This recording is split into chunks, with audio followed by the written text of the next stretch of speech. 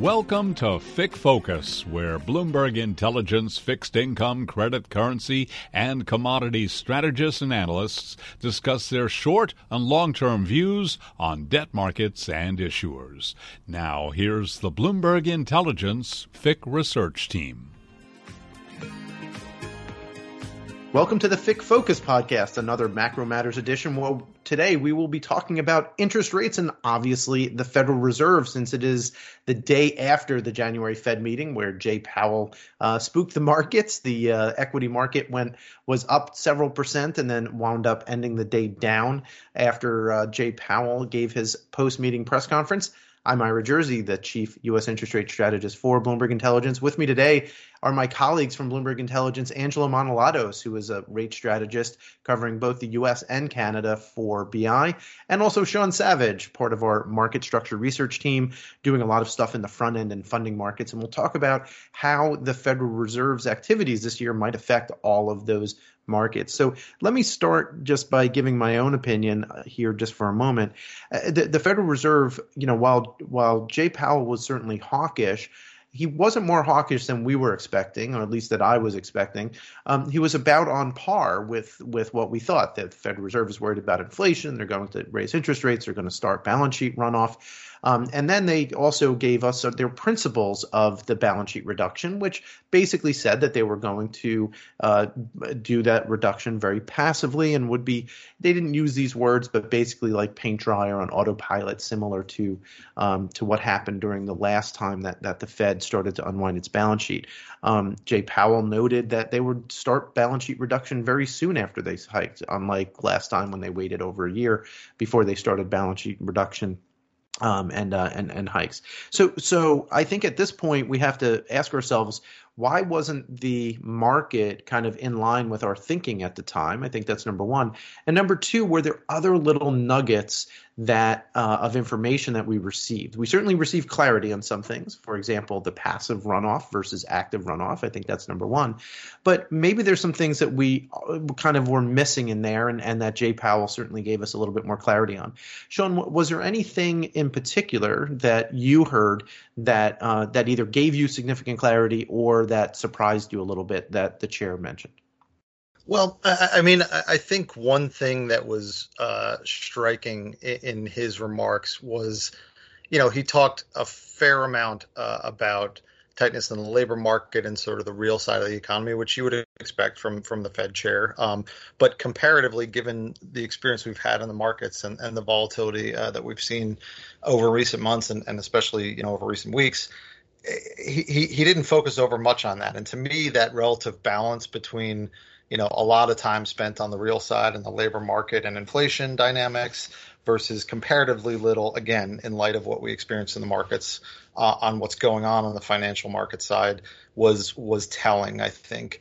I think the other thing that wasn't necessarily a surprise, but, the fact that he continues to do it and the Fed feels compelled to continue to do it was notable, which is he took the opportunity to very clearly delineate rate hikes as a policy tool versus the balance sheet. And to your earlier point, Ira, I think that is of a piece with their efforts to continue to remind the market that, this policy rate that is our traditional tool is what is meant to be the main tool for tightening, and the balance sheet is supposed to be more in the background when the time comes for runoff. I think Sean, if I can just interject for a second. So I think that is a very important point, right? And they did mention that again. Jay Powell mentioned at least twice in his press conference, and it was mentioned in the principles for balance sheet rundown. But importantly, I think for markets, what basically that's saying is that, look, we're going to run down some quantity of reserves over time. It'll probably be the same amount more or less every month. And obviously there's some nuance in there. But I think from a risk asset perspective and from a market pricing perspective, another $4 billion because of, some kind of just less maturities or more maturities 1 month is not going to make a big deal.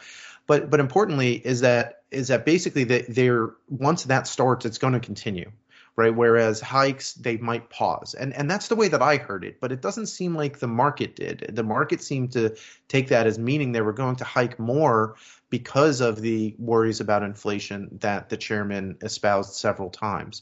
Do you think I heard that wrong, or is that kind of how you heard the chair as well? That's how I heard it as well. I mean, I think one of the things that I'm a little I don't know if puzzled is the right word, but one of the things that I find striking is that people in the markets, and you saw it in the press conference too yesterday, he got a question on, what quantity of balance sheet runoff equates to a 25 basis point rate hike, right? And that question in of itself seems to fly in the face of their efforts to, to clearly separate the two tools.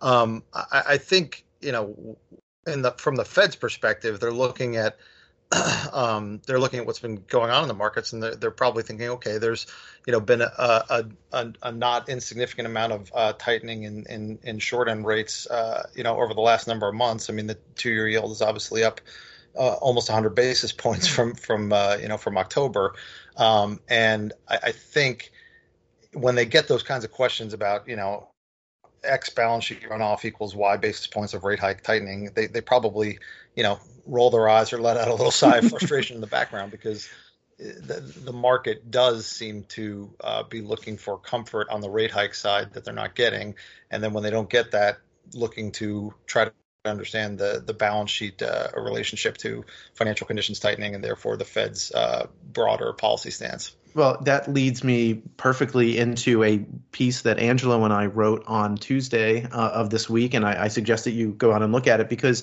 we tried a variety of ways to put a number on exactly what you said, because that has been probably the most pervasive question that we've been asked by investors, particularly non-rate investors, I might add. It's mostly risk asset investors, credit guys and equity folks. And what we found is, we could put a number on it, but it would be a guess. And I think the way to look at it is a little bit more in terms of how does balance sheet reduction affect liquidity in the market and financial conditions. So how does it affect, reserve balances? How does it affect funding markets like the repo market, Sean, which you've been, extremely active in researching over the course of your tenure at Bloomberg Intelligence. Let me ask you this, and I don't want to put you on the spot too much, because, I know that, this can be a sensitive subject. But, when members of the Fed, and you came from the Federal Reserve, when members of the Fed or other members of staff, how do they look at the market? So Jay Powell was asked that yesterday as well, about, what is the market signaling? How much do you look at the market? Does curve flattening, matter to you? Blah, blah, blah. And Jay Powell says yes, but also no. At the same time was the way that I kind of read the tea leaves that he said. He said, yes, we care about the markets, but only insofar as they kind of give us a hint as to what the future path of economic activity is going to be. Is that, do you think, the way that it's broadly seen within the Fed, or and presumably each member has their own little nuance how they think about markets versus the economy. But what's the reaction function to if the stock market does go down, another 10% from here? Does that worry members of the Federal Reserve? Yeah, no, it's a great question. I mean, first observation I would make is, to your point about the sort of mixed signals on flattening of the yield curve that maybe he sent yesterday. It's rare, as you well know, to pin down a central banker on any topic where there's a sort of binary choice set, right? They always want to preserve optionality, preserve flexibility, and I think that speaks to. And this maybe speaks to your question, it speaks to the sort of time varying and dynamic aspects of both the interplay between the economy and the financial markets, right? So yes, they do monitor very closely financial markets broadly, and by that I mean looking at an aggregated metric of financial conditions, which comprises everything from the highest quality short end treasuries to longer duration assets and MBS and things like that. But they also, I think, are very mindful that there's and this is obviously one of the lessons that we got a very painful reminder of in the global financial crisis and with Lehman, which is that it's not a one-way street, and by that I mean you don't have economic data come out on the labor market or durable goods or what have you, and the financial market sort of price that new data in and reflect an imprint of that data. Yes, that happens, but I think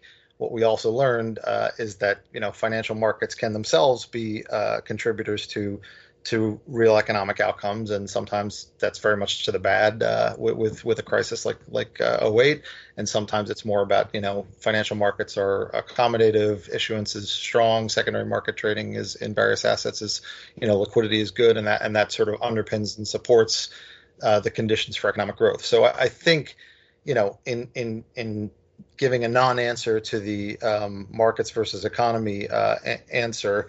I think what he was trying to say is, if markets matter for the real economic outcome, and it's sort of like not a one-way street at this point in time, then we look at them a little bit differently than if we think that the real economy is, strong, the underpinnings of growth are very solid, and the markets are just trying to, appropriately price and reflect that. And it's a hard thing to figure out which regime we're in, which, I think is one of the challenges that they continuously face in communicating to investors and to the market.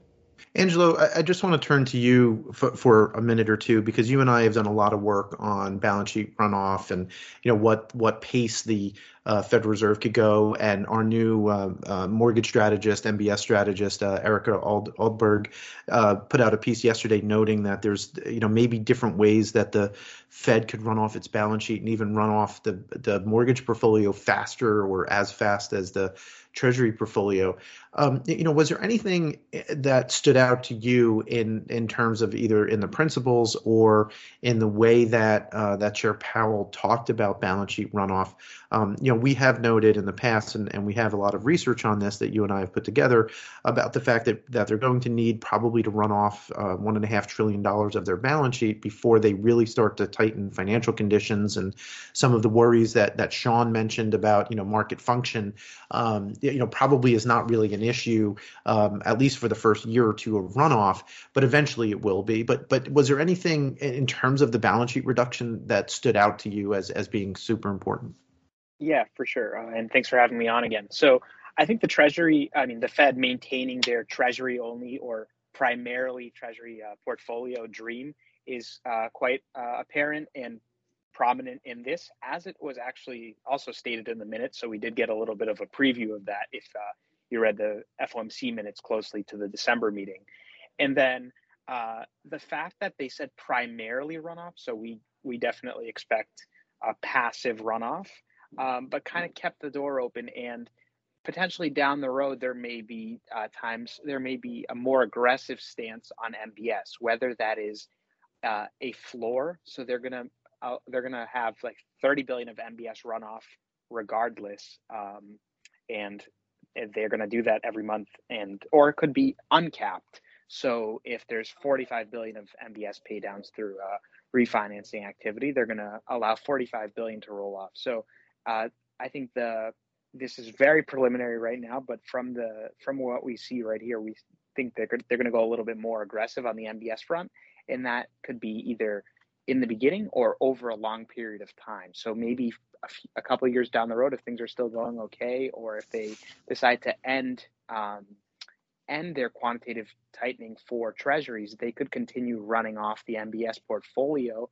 and then reinvesting those proceeds into treasuries to keep the security holdings and the SOMA portfolio actually relatively constant over time. Yeah, that would be something though. We'd be thinking about for 2024, probably not probably for the next 18 to 24 months. I would think. And interestingly, as we do get more information, obviously we have to adjust our call, because my thinking was for a long time that we would get about $90 billion of runoff a month, and it would be kind of $60 billion of treasuries and upwards of $30 billion of mortgages. But obviously, some of the information that we received yesterday might make us tweak that a little bit. Sean, let's talk about some of the what if scenarios, just one or two things. So when we talk about funding markets, we think about the repurchase agreement market, obviously, but we also think about treasury bills, and the Fed does own $300+ billion of treasury bills. They could run that off very quickly. I don't think that they will, because I don't think that the Federal Reserve wants to basically dump $150-200 billion of T-bills into the market all at once just to get reserve balances down, or the reverse repurchase agreement facility balances down. But how do you think they're going to look at the different assets. So basically, they have four main assets in their portfolio right now. They have obviously nominal treasuries, agency mortgages, that $300 billion of bills, plus a smattering of floating rate notes, which I would maybe lump into that T-bill bucket. Do you think that they're going to keep their bill portfolio? Do you think that they'll run that off maybe with its own cap? There's a variety of different ways that the runoff could be designed from a treasury market perspective. And I'm just wondering if you think that if they have a particular view on, bills versus nominal coupons or not. Yeah, I think that they are very likely to keep the T-bill portion of the portfolio. And I think one of the main reasons, and we kind of got an inkling of it, we've gotten an inkling of it many times in various FOMC participants' speeches, and we got a reminder of it again. They don't like being in the credit allocation business. So that would argue for, to Angelo's point, a more aggressive rundown of the mortgages position. I think if you look at Reserve Manager 101 and Central Bank Portfolio Allocation 101, it's about liquidity, preservation of capital, first and foremost, and return, a very secondary consideration. So that in and of itself argues for, the shortest duration, highest quality assets like bills. And I think, Chair Powell also mentioned how the duration of the portfolio is shorter than it has been in the past. I think that as long as they can execute runoff without, significant, as the economist community calls it, negative externalities on markets, I think that they're fine with a shorter duration portfolio because, again, it's sort of what you would expect of a traditional central banking asset side of the balance sheet. So I think for all those reasons, it's probably likely that bills, stay in the portfolio. Great. Well, Sean, thank you very much for joining us. I'm going to turn now a little bit to other news that occurred yesterday. Angelo Manolatos is also our Canadian rate strategist. And yesterday, the Bank of Canada had a meeting. The market was priced for about a 70% chance of an interest rate increase by the Bank of Canada, but they didn't. But they did signal very clearly that they were likely to hike at the next meeting, so right in line with when the Federal Reserve does. So, Angelo, why do you think that they're waiting, number one? And number two, they did talk a little bit about balance sheet reduction, which I think surprised a few people here and there.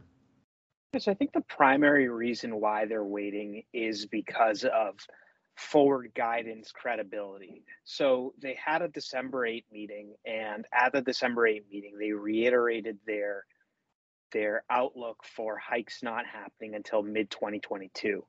So although they kind of ditched their forward guidance stance in January, and they said that the slack has been absorbed and that the output gap is essentially closed, although there's high uncertainty around any output gap type of measure, as we know, I think it was mainly that credibility. And then the other aspect of it is, swaths of lockdowns and very high positivity rate and very high amounts of infections with the Omicron variant. That was something that Governor Tiff Macklem said, and that Deputy Governor also said in their post-meeting press conferences as well.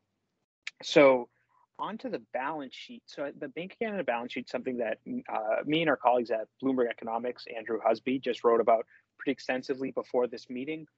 And just looking at previous communication, how the Bank of Canada has been active in the primary issuance market for a very long time, and how they've gone about things. We always thought that balance sheet runoff would be passive, at least in the beginning, and that's an indication that we got, and that was not a fully consensus expectation. There was a mixed group of people calling for active sales, and they did throw a little bit of cold water on active sales, at least in the beginning. However, we believe that they're gonna continue passive balance sheet runoff. It's gonna occur sometime after the first hike, so it could come with it. They could gain a little bit of optionality by starting runoff in April. But really, what that means is it's just another month of maturities. The Canada doesn't have maturities every month. Government of Canada bonds don't mature exactly every month. They mature most months, but not every month.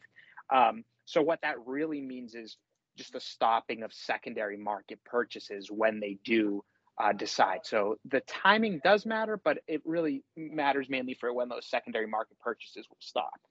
Could they guide to something like maybe quarterly runoff or something like that rather than a monthly cadence? Because that would certainly help from just a timing perspective as to when things on the balance sheet run off, or not care, or just say, hey, we're going to run off our balance sheet, like whatever matures, we're just going to let it run off. Yeah, so maturities are really lumpy, but as it works, there's constant issuance, and then there's these really lumpy maturities. So that works for both BOC holdings and the actual maturities themselves. So I don't read any other research, but in my own research, what we've come to the conclusion with Andrew is that they're actually going to continue, in our view, they're going to continue doing primary market purchases or restart doing them very early due to how much of the market is going to be rolling over the next couple of years. And one of the biggest reasons is how much issuance there was, and the fact that the Bank of Canada has been in the market. They were purchasing 15% of primary issuance for a while. Then they were purchasing 13%, and this is pre-QE, and they just lowered their allocation towards 8%. So we believe that they're going to continue purchasing in primary market, taking down some percentage of issuance. Perhaps in the beginning, in order to be more hawkish and allow more of their portfolio to run off, they might stop. But for market function purposes, we do continue to see them allocating in the primary market, either in the continuing to do it or restarting it relatively quickly. Great. Well, that was Angelo Manolatos. He is a research strategist for both Canada and U.S. rates. And also, I want to thank Sean Savage for coming back on the program from our market structure team. I've been Ira Jersey, and we hope that you've enjoyed this edition of the Macro Matters podcast. If you have any ideas for topics that we should cover, please hit us up on the Bloomberg terminal. Until next time, be well.